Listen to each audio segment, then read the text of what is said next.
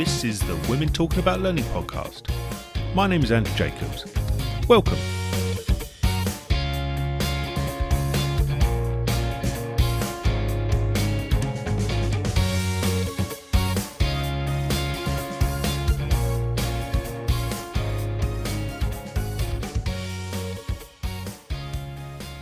Hello everyone, and welcome to this episode, the Mansplaining One. Hi, I'm Lauren, and the last thing we need is a man explaining about mansplaining. This episode goes into why men have to tell women how and why to do their job. Our first guest is Anya Hartleb-Parson. Anya is a multi-talented professional with over 15 years' experience in diverse business areas and industries. She's currently applying her passion for data to create and grow people development programs that positively impact the bottom line. Our second guest is Lydia Charalau. Lydia is a people experience professional and agile HR coach. She has been part of multiple people and cultural teams over a decade. Her passion include empowering inclusion, diversity and equity. She is driven by wellness and positive people experiences in the workplace. This episode was recorded in December 2020. This is Women Talking About Learning. This is Anya and Lydia talking about mansplaining. Hi, Lydia. How are you? Hi, Anya. How are you? Probably pretty much the same as everybody. Just doing my thing. Oh, absolutely. So we just spoke earlier about the old British thing, which is what's the weather like in the location that you're at? It seems to be the weather and COVID, the two standard starting conversation points. Yeah. No, it's pretty chilly and somewhat snowy here in Illinois. So usual Midwestern winter weather, I would say. Yeah. So London is the grey that it is, and we're all looking forward to lighter days. So positive vibe for lighter and brighter days. So Today we're here to talk about mansplaining. I guess what is mansplaining? So, there are kind of terms out there that people use, but I'd love to hear your thoughts. Like, what do you think mansplaining is all about? Yeah, it's something I've been kind of grappling a little bit with throughout the years, but I generally consider something mansplaining when you have a man, hence the word, explain something to a woman that she already knows or didn't ask for to be explained, or that is, just being delivered in a condescending manner. Consciously or subconsciously. Yeah, no, absolutely. It's definitely that element which you're sitting there thinking, is this really happening? Is this person really explaining a topic that really they don't know anything about and talking to me about it? Is this a topic that, feminine hygiene, and like a man's like explaining something to me where you think, really, are you the best person to be explaining this? Yeah. So I kind of have grappled with this over probably 20 years because I exist in very male-dominated fields and have. So I started out in academic philosophy. And that's probably, it's a little better now, but you can probably count the number of female philosophers on one hand that you may know, if you know any. So it's been very male dominated, and in academia, that's certainly the case in undergrad and in graduate school. I think in my program, actually, we had maybe 2 women in undergrad, and the rest were all men. And then I went into political philosophy and political science. That was a little bit more even, but still, the majority were men. And now I work in wealth management, and that is probably 90% men. So it's very male dominated, and there are different reasons for that. So do you tend to Yeah. see a lot of this then because of the environment you're in? I have, but this kind of goes back to our definition issue, which you have these situations where you're just wondering, okay, what's really going on here? Is this guy wanting to just, be supportive in some way? I think men generally tend toward the advice strategy when it comes to you're talking about something, you're talking about a problem, perhaps, whereas women are perhaps a little bit more interested in the feeling part, or what is happening with you? How does this make you feel? And That's really so, interesting because when Andrew approached me and said, how about this topic? It got me thinking.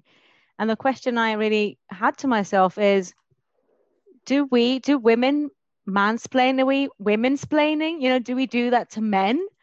And I thought to myself, do I do that? Do I kind of like try to explain things to like my male colleagues in a way? Do they feel the same way about me? I don't know if that's a thought that potentially has crossed your mind. I mean, I see women being condescending to men, quite often. So that's not, and women being condescending to other women, which I find almost worse than mansplaining sometimes. Uh, but I think there's sort of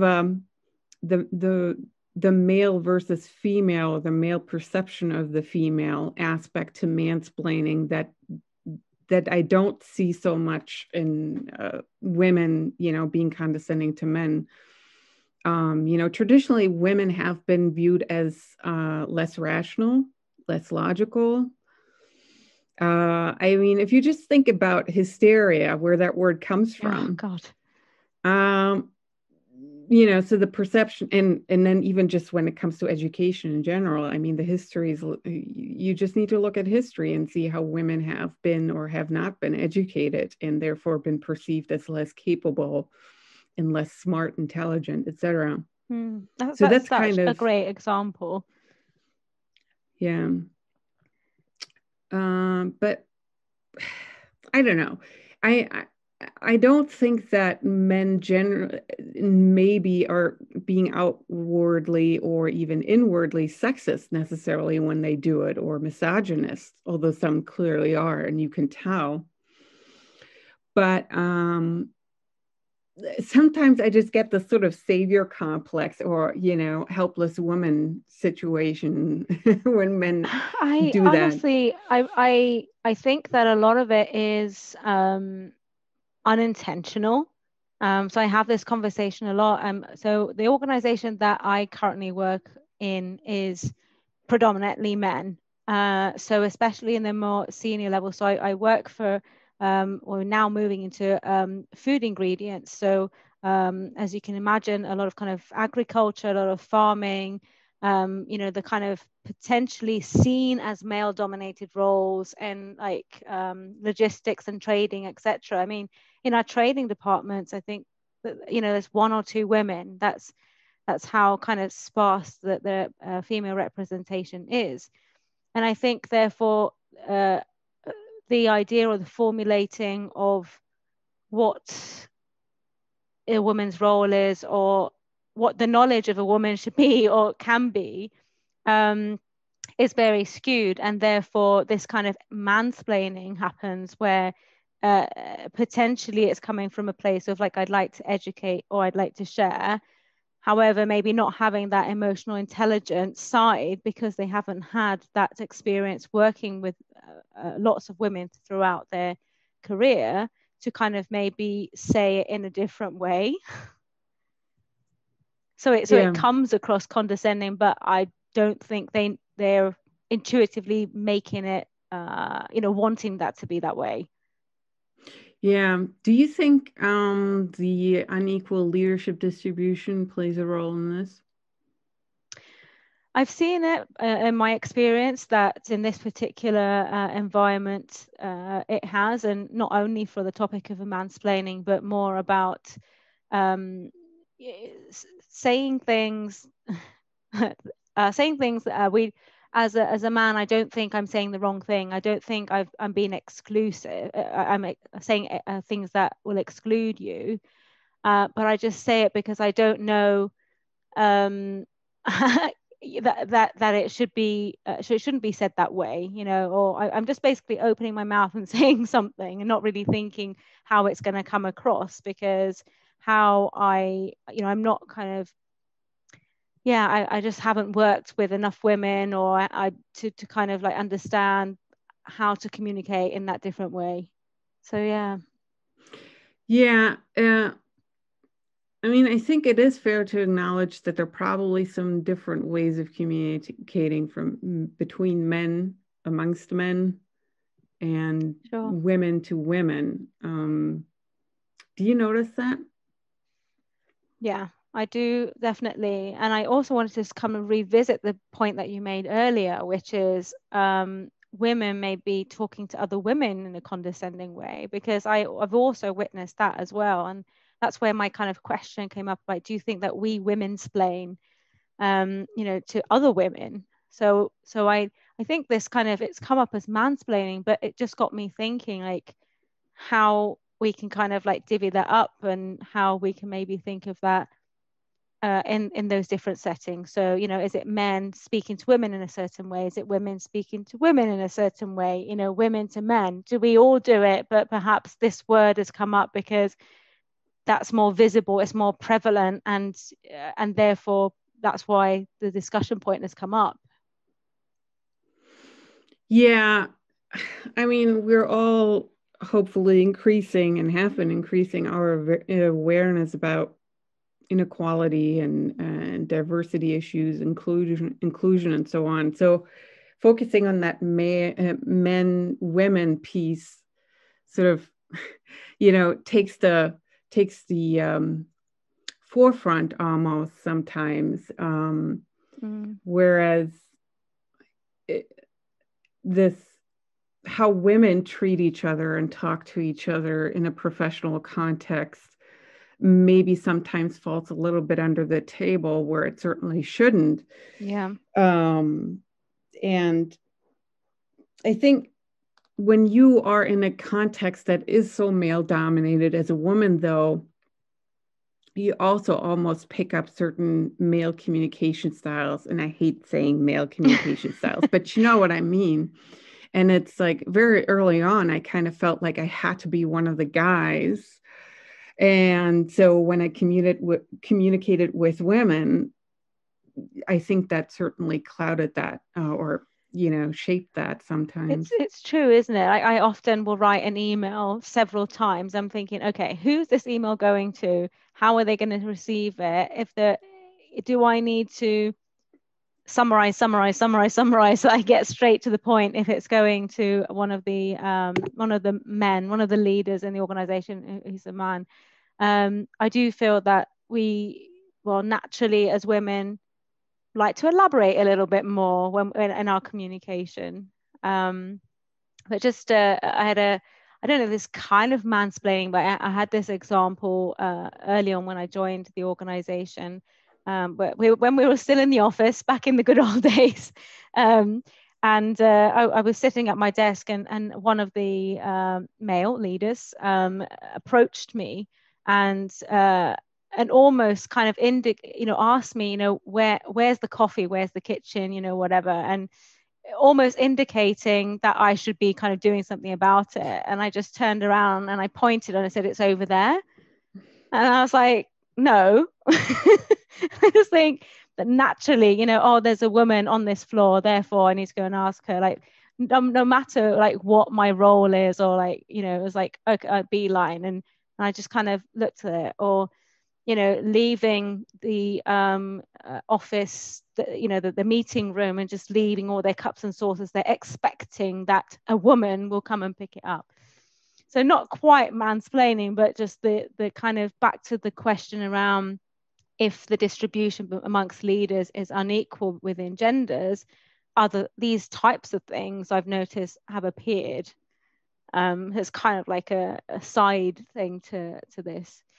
But yes, there's do you have any examples, where either you or someone has, come up to you and thought, wow, that is definitely mansplaining, or I've just had someone mansplain something to me?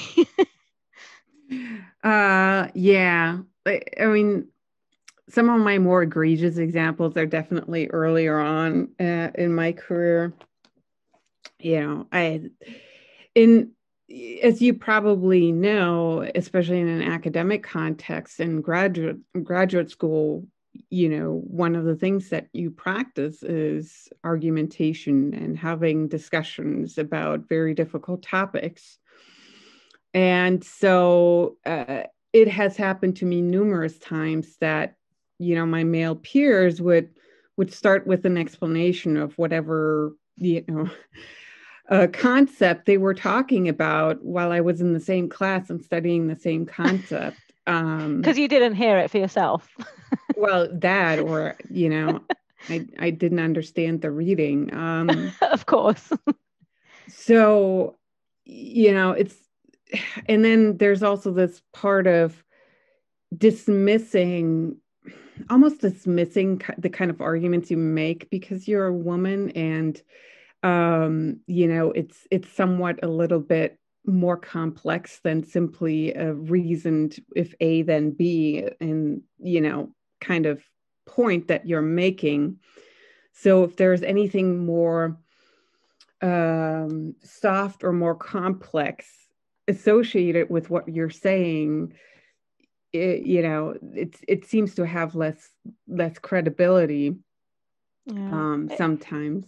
It's funny, isn't it? It's almost like that, is there an echo in the room type of thing? So you've just said exactly the same thing, and then a man pipes up and says it in a slightly different way, and all of a sudden it's like, oh, that's a really good idea.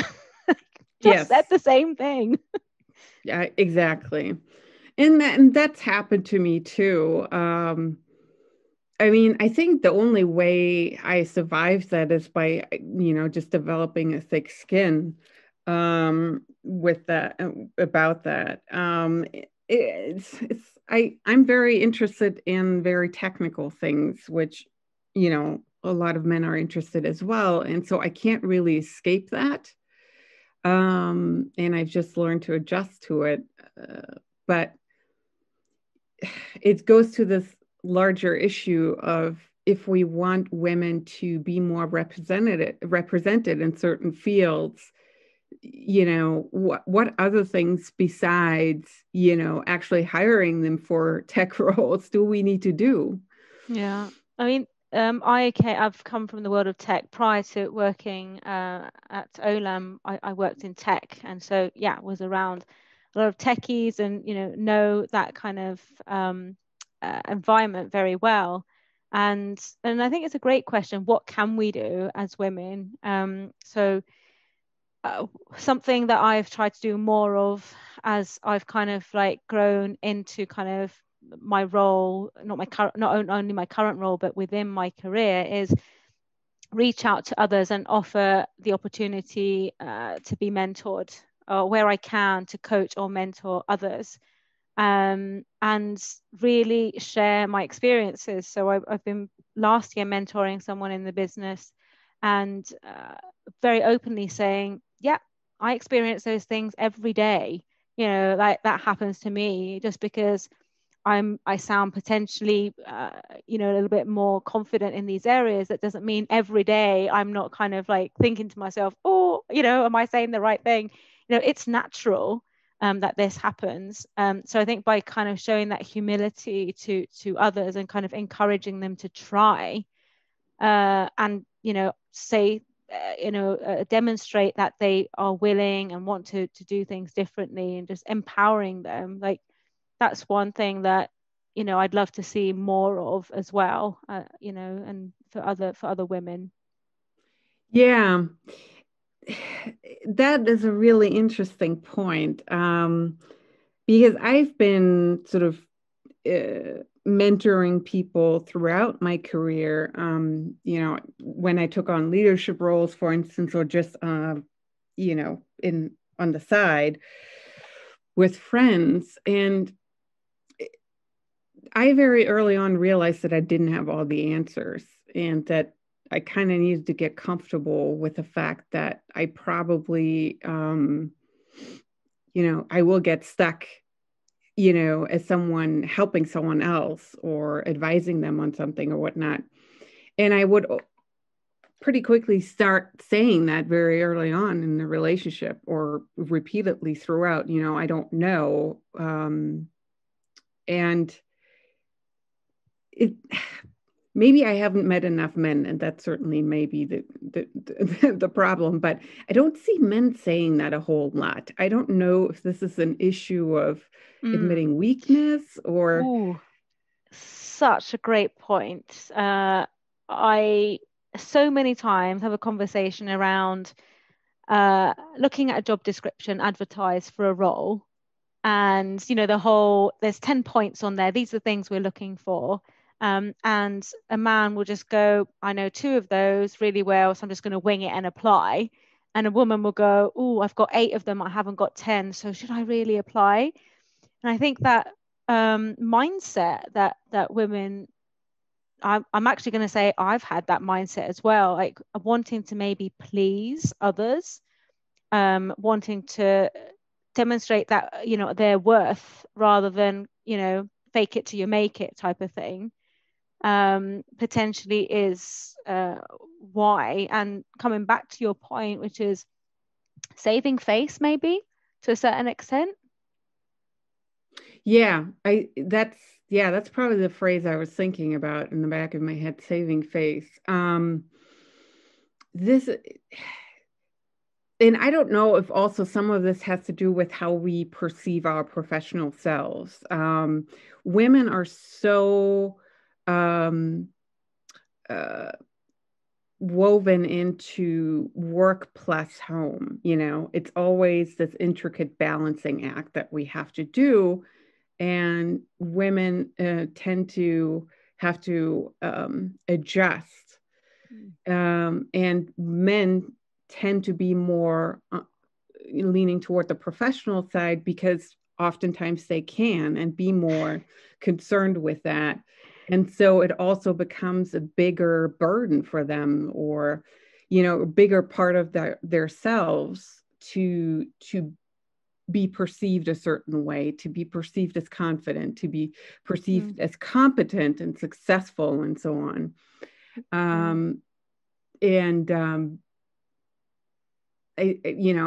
just we're looking differently at the way work impacts us in our lives overall. Interestingly, last year I was working on a project which we're going to be putting forward this year around women in leadership, and we brought that point up exactly, which is if you think about the employee life cycle as a woman and the different parts, peaks and troughs that will happen, and therefore what potentially will happen at a similar age for a man and woman, and the man, typically speaking, okay, the projection will be kind of like a straight kind of like upwards line, because they're not going to take time off, and again, generalizing, to have a child, to care for a child or whatever. So they can take this kind of projection a lot faster. And then you have that kind of gap, and then you have women returning to the workplace and potentially then being in the situation where this loss of confidence, or kind of like wanting to kind of like explain themselves, being faced with potential mansplaining. So, oh, whilst you were off, did you know that this happened? And, that kind of thing. I have several friends who have returned to the workplace, after having a child, and have talked to me about that kind of thing. It's like, I didn't forget everything just because I went and had a child. You don't have to mansplain everything to me just because I've come back. I still do have like the same brain as I did. I might even be enhanced now, but that's a different point. So yeah, it's just funny how you don't think about these things. When you start having a conversation, you're like, oh yeah, that really is like part of this whole challenge. Yeah. I don't think that motherhood and parenthood in general, that stage in life, which often results in you having to step back from work, is valued enough in terms of how it could potentially affect your professional selves. I mean, as a mother, I personally think it has made me a better professional for so many reasons, but I don't know that we really look for that so much or even think about it. And, when you get back to work, it's like, Yeah, so like you what said, it else do should we be need to work? valued. Yeah, it should be valued. It should be like, I've just had an amazing experience. I've, nurtured another human being Yeah. for the past X amount of months, etc. And now I'm coming back, rearing to go, wanting to be part of this. And yes, a lot of the times what I've seen in previous organizations or through friends and family is what they're telling me. They feel almost like subservient, and like it's like, oh, now we've some in previous organizations, some people have almost been sidetracked into a different role. So they were a manager. When they came back, they kind of were given this smaller team, and it's like, no, you're right. It should be like encouraged. It should be celebrated. It should be recognized as an achievement. And it's my experience anyway has been it's not been. Yeah. One of the things that I have also struggled with this topic with mansplaining is that I used to spend a lot more time with conservatives. So, and I'm going to call them small c conservatives. So hopefully the meaning What is do you mean by similar. that? So I don't know if well, I don't know if the UK audience will. Conservative might mean something different. So maybe you can elaborate. Yeah. So I mean, politically leaning conservatives. So Okay. folks that are less government intervention and more free market. I'm painting a very broad brush, but that's essentially it. And they also tend to be more focused on individualism versus collectivism. And the arguments there tend to be about these kind of differences in male female communication or gender issues, that really this is a matter of individual responsibility and how we treat each other as individuals. And it's a lot of the stuff that's called sexism isn't actually sexism. Fake It's news. something else. And this argument has always bothered me because, biologically, but also environmentally, we're very much raised and steeped in gender roles. And I do think that it very much, I mean, the way my dad spoke to my mom, it affected me, and it certainly affected my brother in different ways. So I just don't buy that argument. But I had to figure out, okay, how can we talk about this in a way that is productive versus adversarial? So what kind of things do you think would fall into that? How can we talk about things in a more productive way? So I do think that recognizing people as individuals is crucial, because we do have to take into account that we can't read people's minds. I mean, technology hasn't advanced to that stage yet. Maybe one day. And everyone grows up or has grown up in a unique environment and around different individuals who have shaped them in different ways and given them different experiences. So we do need to acknowledge that, and we shouldn't make assumptions when we go into into a conversation with someone about things that we really don't have any evidence for. But that's the challenge, right? It's not to make assumptions or limit your assumptions when you are talking to someone, because we're naturally so prone to making assumptions. It's like a survival thing, an evolutionary thing. And I think there are two things to that. One is being humble enough to recognize that you often fall prey to your own assumptions. And the other piece is being humble enough to say, you know what, I kind of messed up in the way I'm thinking about this, because, I was making assumptions that weren't warranted. So there's a certain amount of vulnerability, I guess, to opening yourself up and saying, opening yourself up to criticism. And do you think that there is like imbalance in the way that men and women do that? I mean, in your experience? Yes. Yeah. Yes. And some of it is, I know this sounds harsh, but I do think that expectations of women tend to be lower. I mean, I've seen it. I've seen it in the work context. I've seen it in the educational context. And so even though women don't feel that way, necessarily, I don't know. Yeah. I'm trying to think. I mean, in like I said, the role I'm in now, the organization I am, where especially at senior management level, the majority are men. My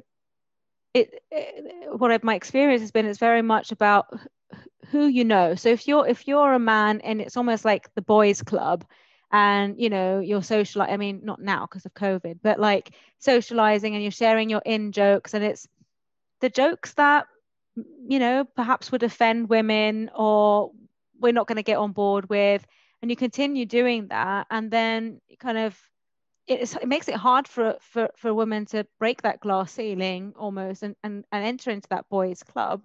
So then is it about equal opportunities, or is it about breaking down those barriers, or both? Yeah. It's, and when I say expectations are low of women, I mean,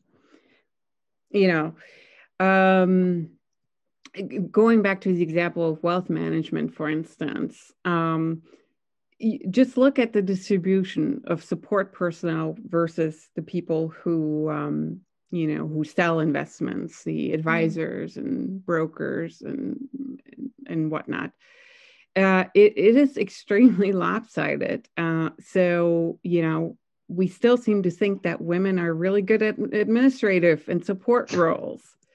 And when I say, well, yes, but the way you set up the system or this role of an advisor is quite disadvantageous to women. And then I just get, the shoulder shrug. Well, that's the way most other broker dealers run their business. And again, it's a great point, isn't it? And so coming back to that, and one of the conversations earlier was saying, what more can we do around more than hiring? But even at that stage, hiring, if for example, and I've experienced this in organizations, we found the best candidate, but they have responsibilities, caring responsibilities, and they're requesting to have flexibility in the way they work. And then they're saying, no, you have to be not now, but before, you have to be in the office 5 days a week. You're just putting off all these candidates. And I know, of course, other people, can have caring responsibilities, but just on that gender imbalance, you're not helping yourself, because you're setting up you're setting them up to fail. Yeah. Well, the big irony, particularly as an example in wealth management, is that a lot of women actually, by the data I've seen, most women make financial decisions, or most financial decisions in the household. So you've got a whole bunch of male investment advisors telling women, how to deal with their money. It's just, yeah, we have the same. So we think, food ingredients, again, generalizing, women will make those decisions. What food shopping are we going to buy? What products are we going to buy? But then again, yes, the people that are selling it, the majority of our sales team are male. Yeah. So that's kind of another area of potential mansplaining. Yeah. How the goal is to be able to empathize with your target audience, Yeah. and speak their language. Yeah, if we don't have those people who are representative of that group, how are we going to do that? Yeah, that's definitely a part. But even just in sales as a consumer, right? I don't know. It's so funny when I go into Best Buy and want some tech gadget, and I just get some kind of sales pitch from a male associate, and they're telling me all these specs, and I actually have done all my research beforehand, so I know what I need to look for. Do you ever, just for laughs, just like shock them by kind of like coming up with complete technical terms and just asking them questions just to see how they'll react? I very early on did that. So I would just, ask them a technical question, and I could tell they just didn't know what the heck they were talking about. So But then I stopped it's just doing that. mansplaining. Don't know what I'm talking about, but I'm just going to say big words and pretend. See Yeah. I don't know. I mean, I'm more empathetic, because I don't know, showing people up about it is also not necessarily my cup of tea. I think if it's egregious, yes.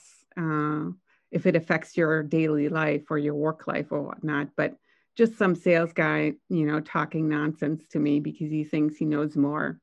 Right, It well, doesn't really. my kind of like example that I always laugh at. So I went to see a doctor at a breast clinic, being very open about it.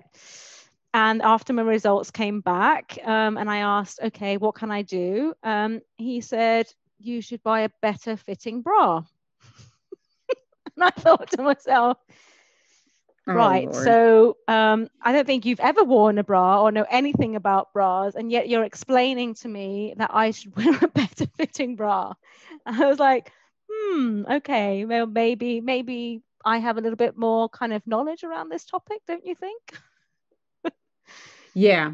Yeah, that's actually a really big problem. And I don't remember who talked about this, but this sort of mansplaining in medicine and authority roles, it's that's really because, what happens is oftentimes women then they're dealing with certain issues that don't get properly diagnosed. And I mean, there's a whole real big fallout from that. And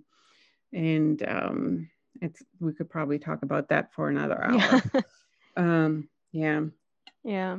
I think that there's a lot to this topic. I'm still kind of in my mind's eye thinking, should there be a woman's planning as well? Do we do that? But maybe that's a whole other topic as well. Do we naturally do that and not kind of recognize that we're doing that as well?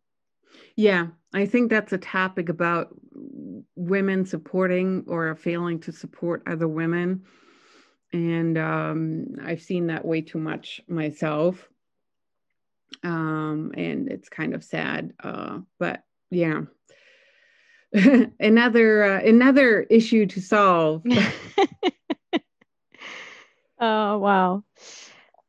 So it's been amazing talking today. I've really enjoyed our conversation, and I'm sure that we can both, talk more and more and more examples as time goes on. What would your advice be to women maybe coming up in their careers, graduating now and or like, early career, like on around the topic, identifying it and maybe doing something proactively about mansplaining? Hmm. Um, I'm a very direct person, so and maybe this is part of having grown up in male-dominated fields. Um, I generally find it better to address these issues head on and then hopefully have a productive conversation about it with the person involved.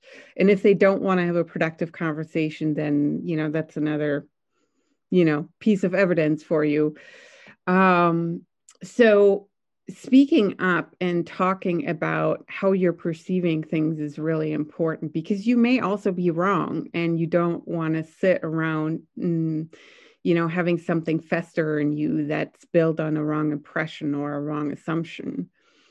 And so that's, I think, pretty important. There's so much miscommunication that happens because people don't, don't really want to talk to each other, or they're afraid to really hash something out.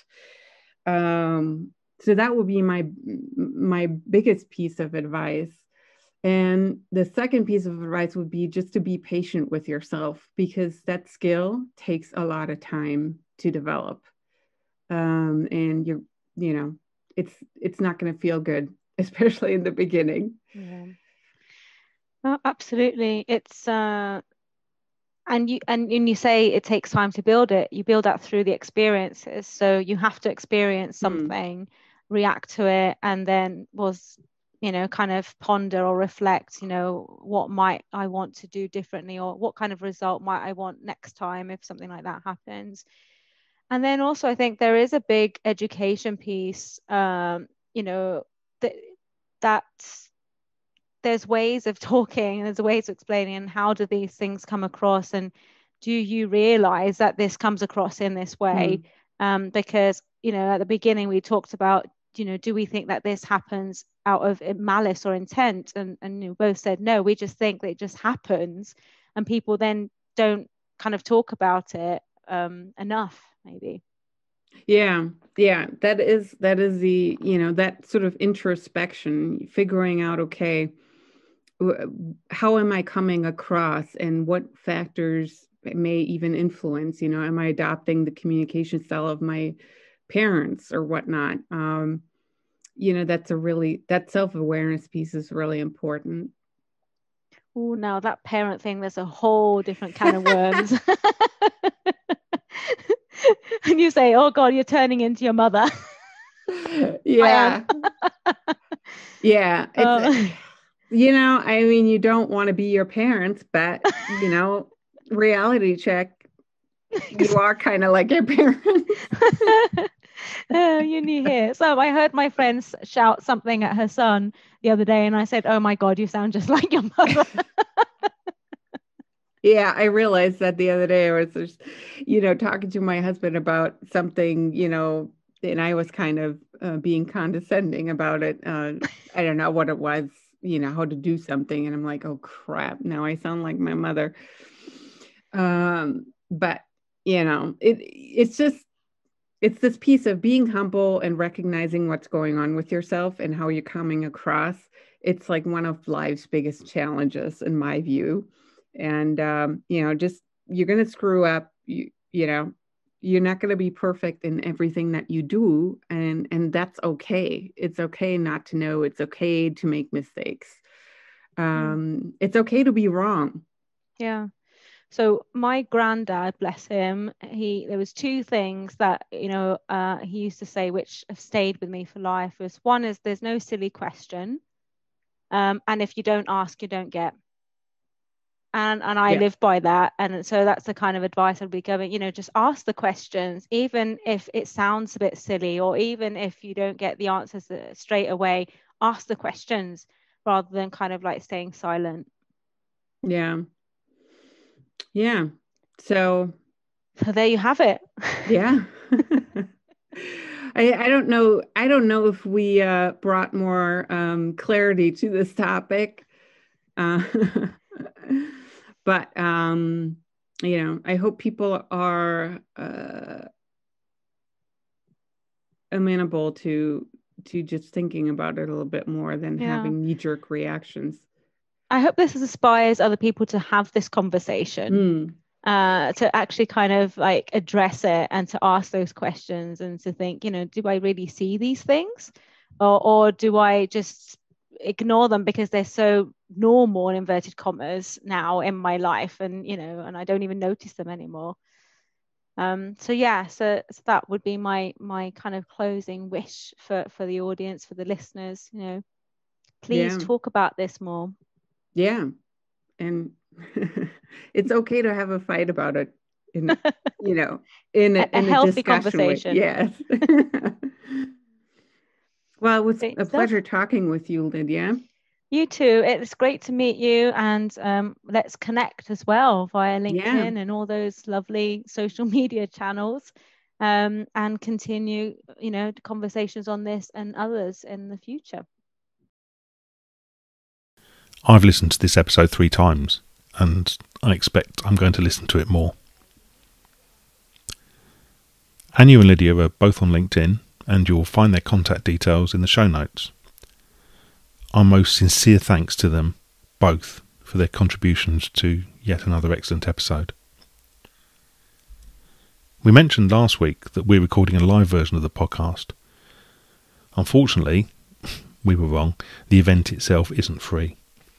We will, however, make the recording available as soon as we're able, so you can enjoy what I'm expecting will be a brilliant conversation. As always, we thank you for your support through listening, advocating, and publicising the podcast. All interaction is really appreciated, and we value every comment and contact. Please take care, and we'll see you again soon.